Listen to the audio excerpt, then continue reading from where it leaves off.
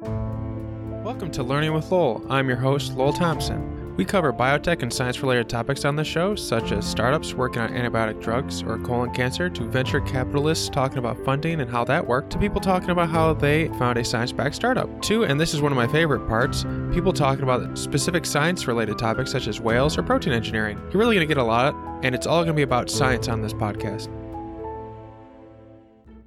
Today we're joined by Ingrid. She is the Chief Scientific Officer of PVP Biologics, which is working on a therapeutic for treating celiac disease. She's also a translational investigator at the Institute for Protein Design. She got her start at an iGEM competition, and we get into what she's built, a little bit about her life, and some recommendations at the end. When you do have time for yourself, what do you do for fun? Like, what are you a nerd about that kind of helps you rejuvenate at the end of a long day of clinical trial prep and stuff? God, what do I do for fun? Yeah. I have two small children. I don't do anything for fun. They can be fun. I don't have kids, so I don't know what I'm talking about, but maybe they could be fun. Oh, no, they're tons of fun, but that's basically what I do. I work, and then I come home, and then children. But, I'm not complaining. They're wonderful. They're a lot of fun, but it doesn't leave much time for external hobbies. You can make them your hobby, or trick them into liking something that you like, and just be like, yeah, this is all for you, and then it's really just for you. Subtly. Yeah, not when they're so little. I kind of pictured 5 to 10, but maybe they're both under 5. Oh, okay. No offense, but I feel like kids around that age that they're a resource sink when it because they're so much development goes on. So I would say that my hobby is probably work, because when I do have spare time, I'm thinking about work, thinking about cool things that are happening at work. Do you feel like what you do now is like the vocation or the thing that you were meant to do? Not in a fate sense. Oh yeah, for a long time I've felt amazed that I even get paid to do what it is that I really enjoy. I mean, I didn't go into biology, molecular biology, because I thought it was extremely lucrative. I went in because I loved the concept, the subject matter. It's so incredibly interesting to be involved with how life works on such a small level, to learn about the fundamentals of how living things live, what makes something alive, what makes it live, the little molecular machines that are in all of us. With your specialized perspective, are there things that people would be surprised exist on the molecular, if that made sense? Well, I think people would be surprised if they knew, for example, how many microbes live in your body. Isn't it 9 out of every 10 cells are not our cells? And that each human cell carries essentially ingested microbe cells from, millions and billions of years ago. Isn't the energy guy in the cell isn't it has a membrane, so people think the mitochondria, you go, the powerhouse of the cell, it has its own DNA, and it's actually microbial DNA, and actually it's the only DNA you get that is inherited just from your mother. So that's what they mean when they say mitochondrial even stuff all the time? Or I only say that because I watch Battlestar Galactica. Oh, that's on my to-do list of shows to watch when I have more time. It's so good. I think well, I don't know much about your interests other than children and protein engineering, but you might enjoy it. If you like sci-fi, it's really good. I'm sure I would love it. Were there specific things about protein engineering or proteins in general that gets you interested, that you kind of that no one else would really find interesting? That you kind of realize that it's the nerdiest thing? Is that how you find it interesting? Well, I think, in particular, the enzyme we work with, an enzyme being a protein that performs a chemical reaction, the specific way in which it, in the specific chemistry in which it performs that reaction is really cool to me, both because there's so much of it that we know, because we can predict the structure of the molecule and the chemical reactions that occur. And there's so much about the enzyme that we just don't understand why it has this behavior, specifically this behavior or that behavior under certain conditions. So, and I think that interplay of where we think the line is in our knowledge and the unknown is so interesting, especially because that line, items that are on that line can so often prove that our knowledge was not quite correct. Have you in the process of any of the research you've done, been surprised? Or was it all kind of like, okay, if I research this will kind of come from it? You kind of have a good idea what was going to be the result? Or were you ever surprised by the results? Yeah. Oh, yeah. Yeah. I mean, definitely. That's why we repeat experiments so many times. So we get surprising results, and you need to be able to tease what's real and what's due to artifacts or user error. But why did you name it KumaMax, if I'm saying that? So when we engineered the enzyme, we didn't start from scratch. We started with a template. The enzyme's a type of enzyme called a protease, and that means it's an enzyme that breaks down proteins. And the protease that we used as a template is called coumamolysin AS. And this is an enzyme that's made by a bacterium called Alicyclobacillus sundaensis, which grows in acidic soils in Japan. So we used this protease as a template and then engineered our changes into the protease itself. But the body of the enzyme, it has large parts that are coumamolysin. And so when we were testing the original prototypes of this enzyme technology on just a very simplified target, the enzyme that had the maximum amount of activity, we named it KumaMax, and that's basically it. That's why we called it KumaMax. And the enzyme has gone through a number of iterations since then.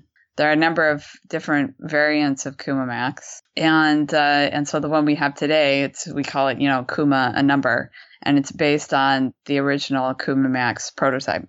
I believe you like the original version of KumaMax was developed at an iGEM competition, and then you kind of like bunted it off into making an actual therapy that's going to affect people, if I remember correctly.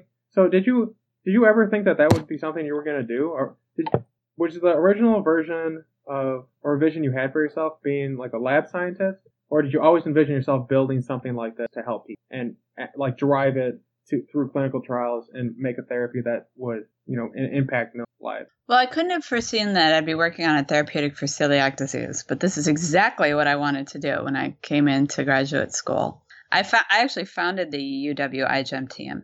And the reason is because, I wanted to get involved in that biology engineering of biology. And I'd heard of iGEM. It was not very big at the time. That was in 2007. And I went to the iGEM competition, learned what it was about, and then I came back to Seattle and I started the UW team, which is still in existence. And then I led the first year was led by me, and then I brought in a number of really excellent graduate students that shouldered leading the team with me. So we co-led the team, and we worked together for several years. 2011 was the year. Every year we had very diverse projects, and one year we had students who had friends with celiac disease. They wanted to build a therapeutic for the disease, and so. And that year, we actually had several different projects. It's impossible to know what would happen with any of these. But what I knew is I was getting two things out of it. And the first was, I was going to graduate school for microbiology. And so I was getting plenty molecular biology training. And that's really what I went to graduate school for. But I was learning basic research. I wasn't, I went into iGEM to work on engineering. And so I was getting that sort of engineering bent desire met. And then the other thing is I was teaching, which I enjoyed. So those two things. But I didn't start the program intending to work on something specific that came out of the program. But the prototype that we built with the students that year. We actually won the competition that year. Out of over 165 teams. It was the first time a U.S. team had ever won the award, which was exciting. And then we came back to Seattle, and the students, we worked for a few more months, and we published a paper on KumaMax prototype. And then students went off to graduate school. And then I sat down with the other iGEM advisor and with David Baker at the UW, who was working closely with the iGEM team. And we decided that this technology was really too good to ignore. And so I took it up as my postdoc project in David's lab, and then as a faculty member at the Institute for Protein Design. And then we spun it out with a partnership with Takeda Pharmaceuticals, and it's just been go, go, go ever since that time. Will you ever go back to academia, or is this like CTO type person where you're going to? I'm not against going back. I mean, it's I enjoy academia. I like to teach. The research that we did was really exciting. I still think that what's going on in the Institute for Protein Design is really exciting, though I may have less time than I would like to keep on top of everything they're doing over there. But when I do have the chance to follow some of it, it's, this is cutting edge stuff. It's so cool. So it's, I really like, I don't know what's good in store for me. I tend to take it project by project. I found that if I try to plan too much and give myself a 10-year goal or something, some amazing opportunity comes up, and it just completely changes everything. So I try to keep my mind open.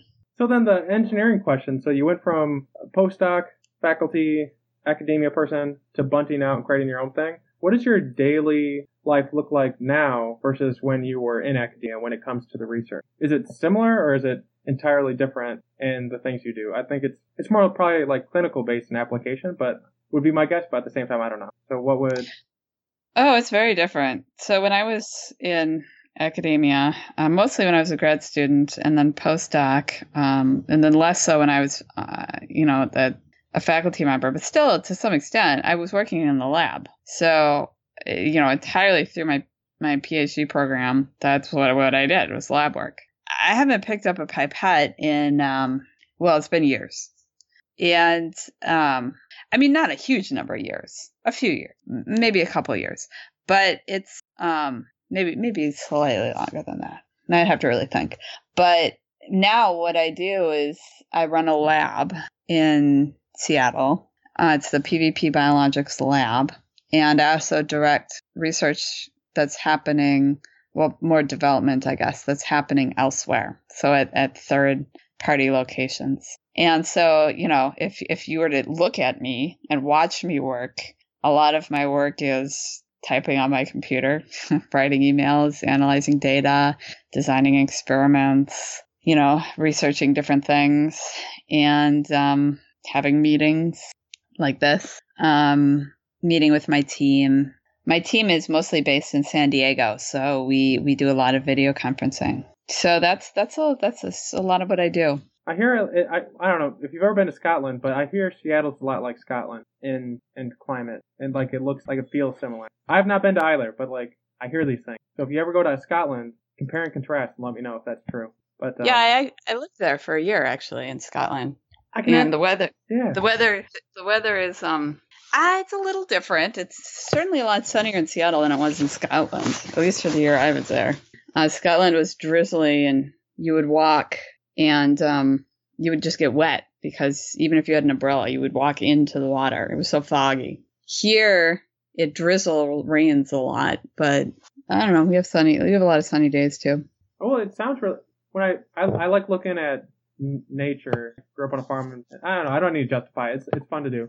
And so I look at like images of Seattle, like the region. Like there's this Olympian Park or something like that. And some really beautiful looking nature parts. Yeah, I don't know if you get out, but you don't get out. So I shouldn't reference the outside world to get jealous. No, I get out with my kids, and so yeah, we get out. We have fun. We go on ferries. We try to make it out to the mountains, though that can be tricky. Do you ever see yourself being like the CEO type person, or are you completely content with the science wheelhouse? I was the CEO of PVP Biologics for a while. Before we spun out, we actually founded PVP as Proteus Biologics in 2012. And although we didn't do a whole lot with it, we had to change the name because we got a cease and desist letter from a Proteus Digital Health in California, even though, we at that point were just a company in name only with no assets. But so we changed our name to PVP. So when we started looking for funding and support, in order to support our spin out. I had been the CEO for a long time, but not a lot had happened. So that's really when my work as a CEO jumped, I would say, more than exponentially. I mean, it was a huge amount of work, but it's not being a CEO is a lot of responsibility, and it's not a lot of what I was doing was distance from the science, and I really missed it. And so when I looked for a long time for someone that fit with what we thought PVP's vision really was. And finally I was introduced to Adam Simpson and Malcolm Hill, who became our CEO and our Chief Development Officer, our CDO. And I could not be happier in handing off the tasks and responsibilities of the CEO to the very worthy shoulders of Adam Simpson. Well, I always feel that I make this comment because I sense like some feeling that you had to justify your desire to like go back to science. But I think it's perfectly acceptable not acceptable, but like good to be doing what you are great at versus something that you're good at. And if you're great at the science, like I think like that's what you should be doing, and then bring someone in who's great at the CEO stuff. But maybe I was just like misreading it, but like I notice when sometimes people talk about like, oh, let someone else be CEO, or I relinquish like the top title.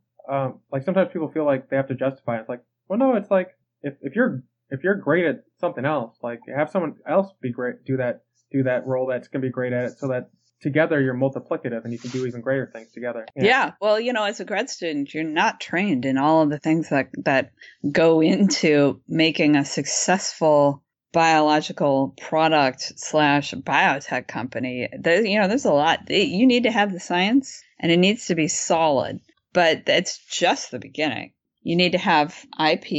You need to, be able to protect your IP. You need to carve out your own IP space in a way that doesn't infringe on others. You need to have funding. So you need to know how to talk about your product. You need a lot that you need to be able to make it and achieve a reasonable target cost of goods. That's a huge thing. You need to be able to show it works in clinical trials, which is a lot harder than it sounds. Proving that a drug works in clinical trials is no easy matter. You need to make sure that there are people out there who even want your product, and that the market out there is sufficient to justify the cost, the tremendous cost of bringing a drug through clinical trials. All those things are things that you're not really taught in graduate school, at least as a PhD biotech student. They're kind of things you have to pick up on the way. How would you what resources or books or stuff would you recommend people read to learn more about protein engineering, developing their stuff through clinical trials, and basically everything that you've learned since bunting out? Like, how would you recommend other people gain that type of knowledge?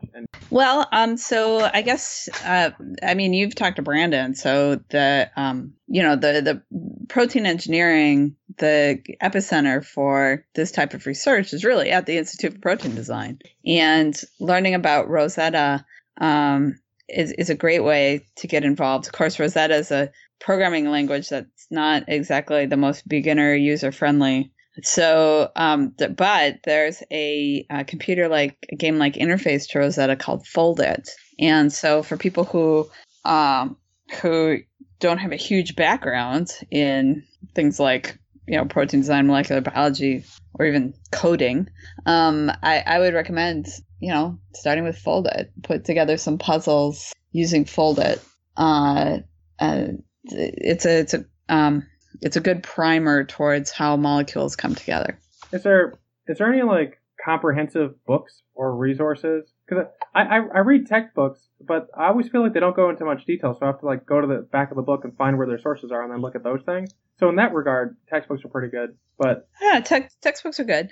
To get more of a big picture example, there's always, you could go to Rob Carlson's book, Biology is Technology, which covers a lot of how biology is used today, and what are the industries that depend on biological engineering.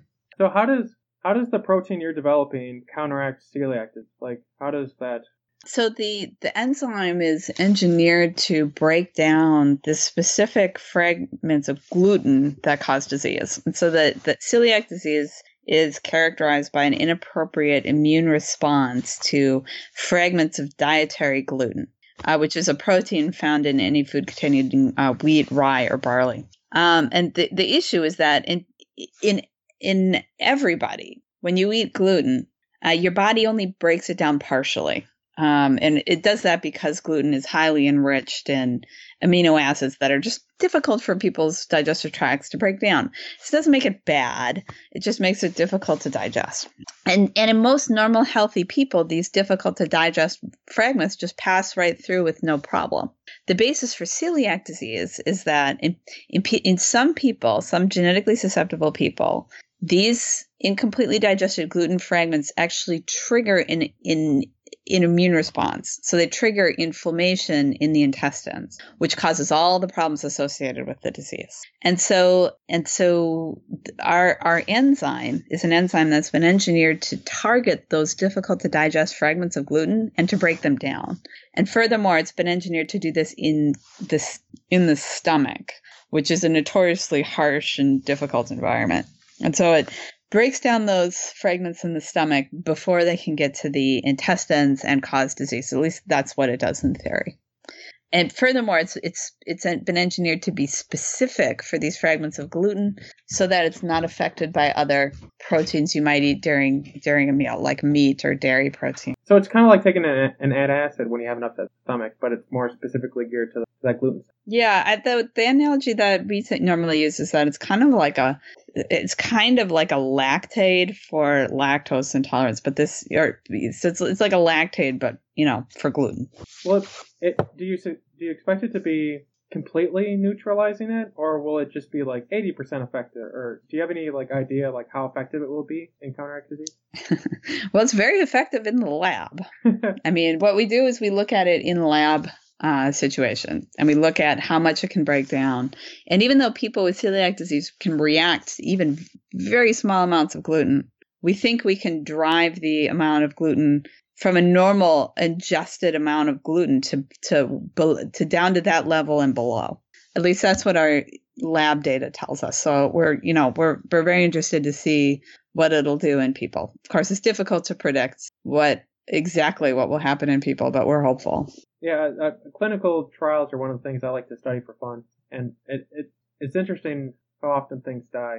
But it's like a good thing too. Like, it doesn't work, and you don't want something not to work to be used on humans. Like, I think DDT or something. Now there's a really good example where people mothers were given birth control and it made their kids lose an arm or something, or grow an arm in the 50s because they didn't do proper. Yeah. I'm all for the proper regulatory procedures. Oh yeah, I don't. It is wonderful that the FDA exists. Yeah, I am very much pro FDA. My dad has a gluten-free life, and I don't like anything he has to eat. It's horrible. So yeah, it's a problem. Yeah, it's a problem. He made bread that's gluten-free, and it looked like a sponge, from the sea floor. And he tried feeding it to me. I was like, no, I'm not eating this. But so I look forward to Kumax coming out, so I can give it to him, and he can eat healthy and not have those problems. But so there currently are no approved therapeutics for celiac disease, and the first therapeutics that are approved by the FDA are thought to be approved as an adjunct to the gluten-free diet. So you wouldn't be saying to someone with celiac that you have a license to go and eat all the gluten you want. Of course, we don't know exactly how the magnitude of how much this will be effective in people, but strictly speaking, from a regulatory perspective, the first therapeutics are likely to be approved as an adjunct. Last question is, what are you hopeful for with everything you're working on, with, probably the struggles you have with not having any fun free time, but like what makes you, what gives you hope? Like what keeps you fueled for the future? Or basically, I just want to leave on a positive note. So like, what's a really great positive note in your opinion? About my work? Yeah, or anything that I would say anything you monitor, but you don't monitor. So yeah, about your work. Yeah. I'm trying to think of something that can be applicable to my work and beyond. I mean, so we have this molecule. It's engineered it's based on a molecule that's naturally occurring. It's engineered, although it's been engineered using entirely naturally occurring amino acids, so there's nothing strange about it. It's one of the first proteins that has been designed. In fact, it is the first enzyme that's been designed using these protein design tools. It's been, I don't want to say intelligently designed because of the connotations associated with that term, but it's been specifically engineered to be a drug, and it's so far so good. I mean, it's the implications of being able to design a new protein that has user-defined qualities that can do things that you could never find in nature is a big deal. And it gives a lot of hope towards personalized medicine, directed, specialized treatments. The reason why I say you could never find this enzyme in nature, or would be very difficult to do so, is not because it can break down gluten in the gastric compartment, because there are probably enzymes out there that can do that, but it's the ability to be specific for gluten in the gastric compartment. That's something that it would take you a very, very long time to find that naturally. And here we've been able to make one. We were able to make the prototype in the space of about 3 months for the original student competition. And I think that's amazing, and it shows a lot. I find that to be very encouraging for the progress of biological technologies. Mm-hmm. And I definitely agree. That was Ingrid, the CSO of PVP Biologics and the translational investigator for the Institute for Protein Design. We got into a little bit of her life, the things she struggles with, some book recommendations, and what's special about what she's developing and who it can help. Other than that, I want to inform people before we go that there is a new way to show support for the podcast and to keep it advertisement free from now until forever, which is called Patreon. If you go to Patreon and look for Learning with Lowell, you'll see this podcast. Don't forget to subscribe and leave a review. We can be found on Twitter at Lowell Was Here, Facebook, and on the website learningwithlowell.com. Also sign up for the newsletter where you can hear amazing content every Monday, new episodes every Tuesday, and new blog posts around every Thursday. Remember to share and tell your friends. Please and thank you.